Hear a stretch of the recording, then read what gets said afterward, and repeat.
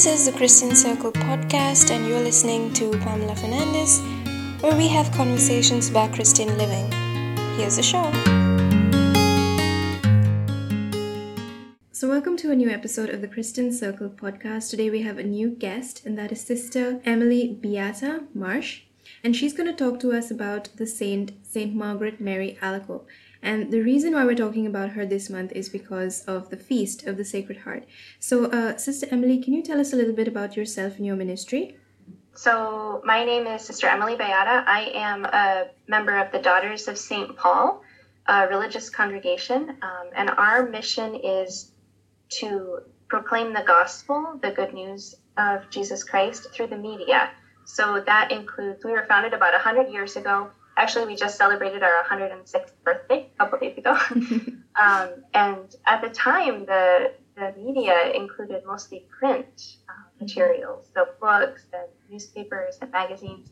But as things developed and came along, things like radio or video and movies, cinema, and then now so many means with the internet, digital and social media. And our sisters are involved in all of these things to help people know Jesus better, whether that's Catholics who already maybe are already baptized, already go to church, and we want to help them deepen their faith, or people who don't really know God at all. And we encounter people in our book and media centers and in our online ministry who are really questioning and just want to know, okay, what is this all about? And we hope that our presence in the media will help people to know God, know who God is, know his love for them.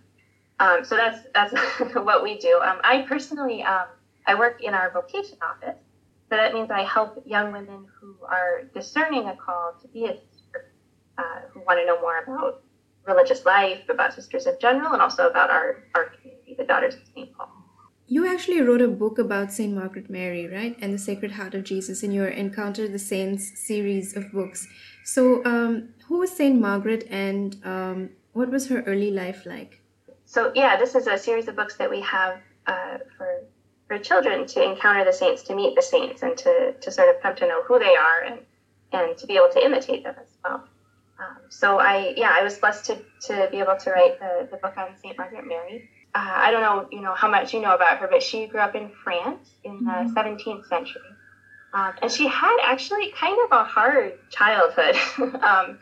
Her father died when she was young. She had several brothers, but she had went through an illness when she was a child, and then her mother went through a very serious illness when Margaret Mary was a child. So a lot of things that didn't make her childhood necessarily easy. Because her father died, they lived with relatives. And, sometimes you read accounts of her life and it's a little bit like sort of like a Cinderella story, like the in-laws didn't like Margaret Mary and her mother very much.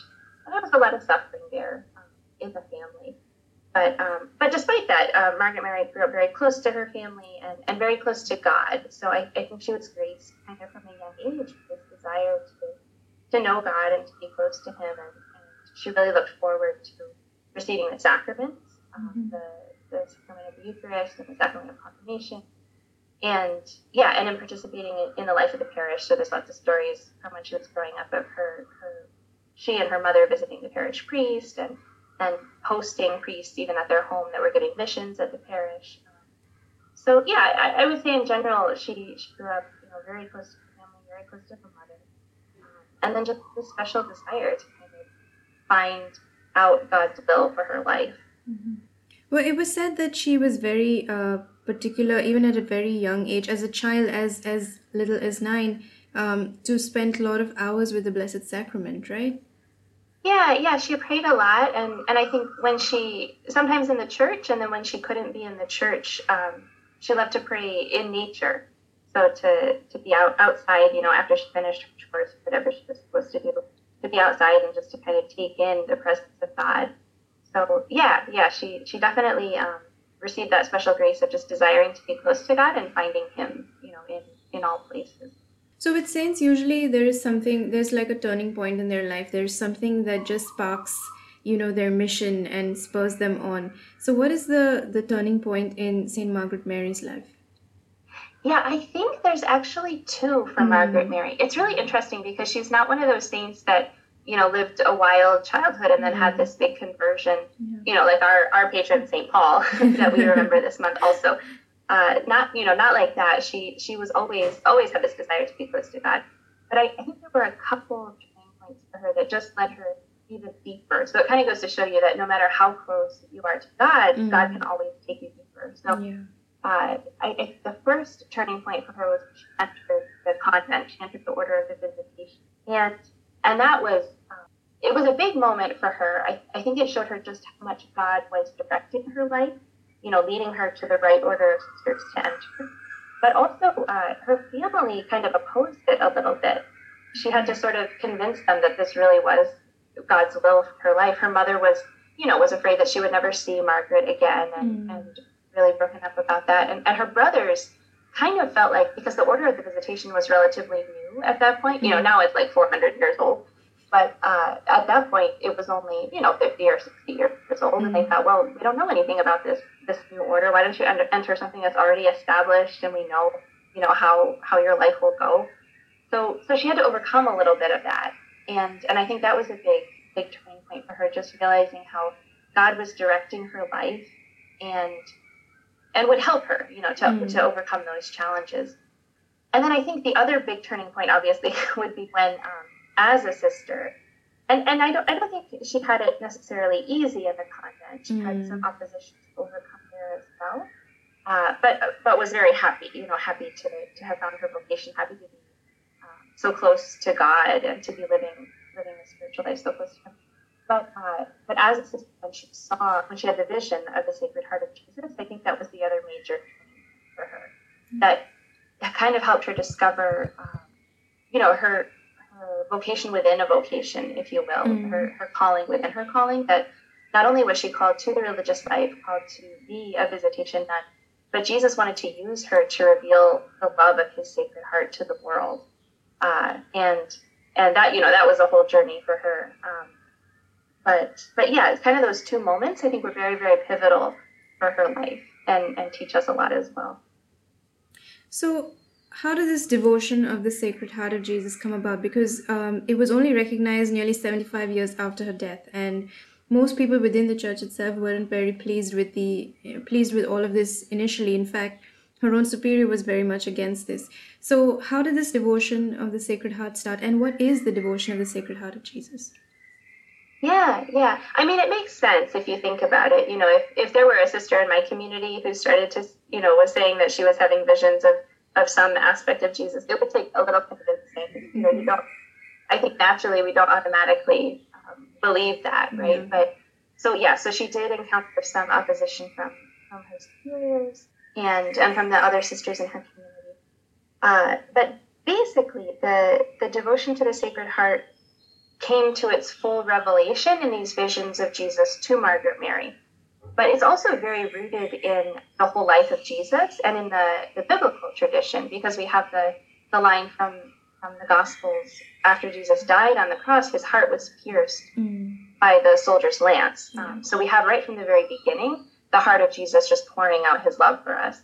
But it wasn't so articulated or expressed, right? Even though in the early church, and definitely in the time of Margaret Mary, the 5 wounds of Christ were very venerated, and always on Good Friday we venerate the cross and remember the great love of Jesus who sacrificed Himself for us on the cross, and the wounds, which are a symbol of His love for us. But Jesus wanted to reveal in a really special way the love of His Sacred Heart to Margaret Mary, and He gave her this commission to then communicate it to her confessor and her community, and from there out to the whole world, right? So I'm sure that was overwhelming for Margaret Mary at times, but she did take it to her confessor, who was also a canonized saint, Claude de la Colombier, and he was very instrumental in writing it down and in communicating it to the proper church authorities and all of that. But yeah, basically the devotion to the Sacred Heart is recognizing that Jesus, because He became a true man, has a human heart, and with that heart He loves with a divine love. So we have a God with a human heart who loves us infinitely. So that's kind of the mystery of the Sacred Heart, and that's what we're venerating and worshiping when we pray to the Sacred Heart. But Jesus, in his visions, in the appearances to Margaret Mary, just revealed aspects of his Sacred Heart over and over to her. So she saw him, with the image of his Sacred Heart. In one vision, Jesus invited her to put her head on his Sacred Heart, so to kind of feel the beating of his Sacred Heart. And then also revealed the devotion of the 9 First Fridays, which is something that's still practiced today, where going to Mass and communion and confession on 9 First Fridays in a row, and Jesus promises special graces through his Sacred Heart to those who carry that out. I don't know if there's anything more you'd like me to there's so much to say about the devotion to the Sacred Heart and Margaret Mary's role in it. But that's kind of the basic. So I think they also included doing a holy hour, which I think became very popular during her time as well. Doing a holy hour to dwell on the agony of Jesus in the garden. And yes. Yeah, and I don't know, I think there are some other things, but the main thing is the First Friday devotion, right? Yes, yeah, and you're right about the holy hour, and she would often ask her superior for permission to make that holy hour on Thursday nights, kind of like Jesus made it on Holy Thursday. Okay. Margaret Mary would ask permission to make that holy hour to keep Jesus company in the garden on Thursday nights. And it's interesting because sometimes the superiors would give permission and sometimes not. And Margaret Mary struggled with that because Jesus was asking this of her, but then her superiors were giving her permission. And Jesus at one point told her that her obedience to her superiors was the greatest sacrifice that she could make and the greatest expression of her love for Jesus that she could make. So I think that's really, really important and really encouraging in the sense of we might feel like we should be doing something or doing something more in our spiritual life, but as long as we're being really faithful to what Jesus is calling us in our state of life and in the even sometimes mundane, duties of the day, that's kind of the greatest sacrifice, the greatest expression of love we can offer to Jesus, like Margaret Mary. Yeah. In a way, it's similar to what Mother Teresa says, right? God is not calling us to be successful, but to be faithful. Yeah, exactly. And you see that definitely in Margaret Mary's life, because when I was writing the book, like so many times I had to figure out how to express she felt like a failure so many times, Yeah. And we're reading it, 400 years later and thinking, wow, this woman was so faithful and so holy and so devoted to our Lord. But she didn't feel that all the time. She felt like, gosh, I can't do what Jesus is asking me. I'm a failure at being a nun. Like, she had all those thoughts kind of running through her head. And that too was really encouraging, just the humanity of the saints and of Saint Margaret Mary. But totally like Mother Teresa, not asking for success, even in the case of Margaret Mary, but really for that faithfulness to whatever the day is giving, whether it's, you have permission to make this holy hour or no, today you don't, and just being obedient and faithful to that. And there's a line I think I was reading about her on Wikipedia, and they said her colleagues and everybody else said she was not very skillful at any of the tasks that she was assigned. Yeah. So, they put her in formation for a while. She was with the novices. I think she was pretty okay at that. But then she was in the infirmary for a while and supposed to be helping, with the sisters who weren't well, and she didn't do very well at that, and she couldn't really cook. And yeah. And it's funny because 400 years later, she's a canonized saint, and these things are still remembered. It was because of her faithfulness and her. I guess she really teaches us to trust in our experience of God, because she could have kind of blown that off, that prayer experience where she actually saw Jesus, and he asked her, to take this to your confessor, and this devotion is, I want people to know how much I love them. But because she was faithful to that, we can know, more about God's love than we did before. So that's kind of true for each of us too, maybe not in the same way of introducing a whole devotion to the church, but absolutely there's something that God has to say to the world through our lives that he can only say through our lives. And another thing is, I think if he truly understood the love that Jesus has for us, I think it would change the way we look at the world itself, right? Yeah, and Jesus kind of said that in so many words to Margaret Mary, saying over and over again, "Look at my heart, which loves people so much." And yeah, it has to change the way that you look at the world, the way that you look at yourself and the people around you, for sure. So, what can we learn? I mean, there's so much to learn about her, and it would be hard to emulate someone who is so devoted, who is so obedient, and from such an early, from such an early age. But what can we, as ordinary people, do, or learn from this wonderful saint and be like her? Yeah, I think, one of the main things that I took away really was to believe in my own experience of God. So Margaret Mary had this experience of God where she was drawn to him from an early age, and she followed him to her vocation, to enter the convent, and then, to the point of Jesus wanting to reveal his Sacred Heart to her. And she believed in that, and she followed that, and she clung onto that with all her strength, even when it got really, really difficult. And obviously, my path is not going to be exactly the same, but I think each of us has experiences of God in prayer, and sometimes it can be easy to discount them and to say, well, okay, that was a nice thought, or I don't know. Sometimes we don't always quite believe what God is telling us in prayer, or believe that he's revealing about his love for us. And I think Margaret Mary taught me to really believe and to cling to what God reveals to me in prayer, and to let that direct my life in a certain sense. And then, other things, just like we talked about, just being faithful to her daily duties.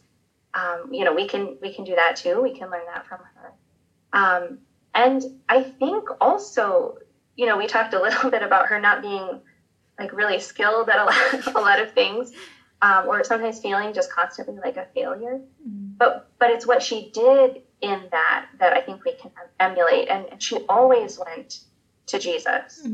She, when she felt like a failure, when she felt like she couldn't do something, when she didn't know what to do, she always went to Jesus, and then always sought the advice of her confessor, and always submitted things to her superior too. So, we can do that too, in that everybody has those ups and downs of life, and those moments when we feel like, oh, I really messed that up, or just feel like I don't know what to do in this particular situation, or just moments of feeling overwhelmed. It's a busy time with the end of the school year and the beginning of summer, and it's easy to feel like, oh my gosh, there's so much to do. Yeah. But I think bringing all those feelings of confusion or feeling overwhelmed, bringing that to Jesus, just like Margaret Mary did, and maybe we don't feel anything too special from him, but just knowing that we can, like Margaret Mary, kind of put our head on his heart and hear his heartbeat and remember that he loves us, and that's the most important thing in our lives. And like you mentioned, no matter where you are spiritually, God is always drawing you deeper, right? Deeper and deeper.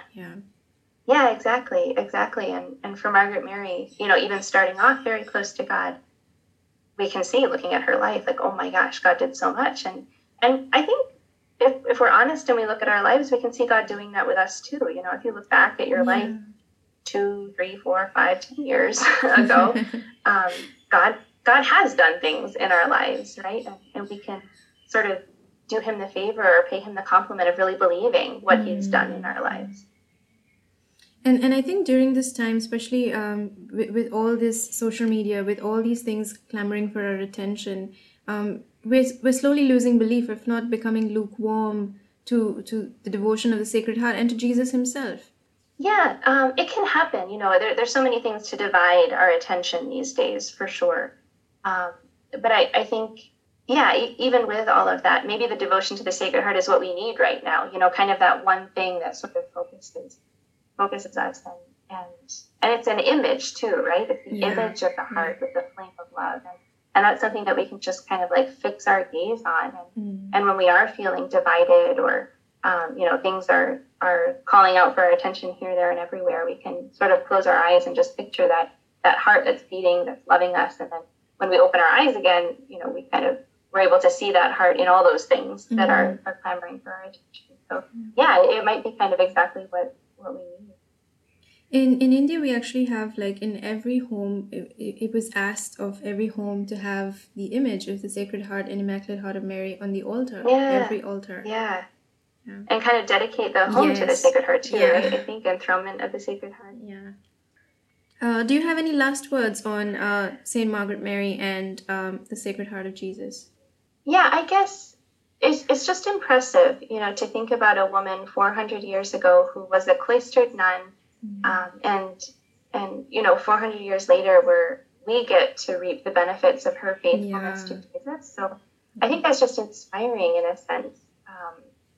People 400 years from now might not remember my name or your name, but certainly there will be people who have been affected by our lives if we can put into practice that faithfulness to Jesus and that real strong belief in his love. I think also it's just really beautiful that God raises up saints at the times when they're really needed, right? So if you look at history at the time of Margaret Mary, there was kind of like a harsh tendency, right? So spiritually speaking, like people were being instructed to like perform these penances and, kind of a harsh view of like how God would judge you at the end of your life. And instead, God reveals to Margaret Mary that his heart is just longing for his people and really longing to love his people. And not denying the judgment. Like we need grace. We need to avoid sin. And we need to remember that we will be judged at the end of our life, but we'll be judged by a God who became man and took on a human heart for us. So I think that too it's really hopeful for our times when we look around and see so much confusion and a lot of different crises. We can trust that God is going to raise up the saints, the holy men and women that we need for our time as well. So thank you so much, Sister Emily, for talking to us about St. Margaret Mary and the Sacred Heart devotion. And thank you for also writing the book, because if it wasn't for the book, it's so hard to find books on her, and it's so hard to find people who are alive who have written these books about her. Yeah. So thank you so much for agreeing to come on this podcast. Thank you to your superiors as well. And tell people where they can find you and where they can find your books online. Sure, yeah. And thank you. This was a real delight to speak to you about a project that I loved doing. People can find me on social media at Sister Emily Beata. They can also find out what our sisters are doing on social media at Daughters St. Paul. And our website is daughtersofstpaul.com, and the book is on online.org. All right. Thank you so much once again, and we wish you all the best for your ministry. Thank you so much. God bless you.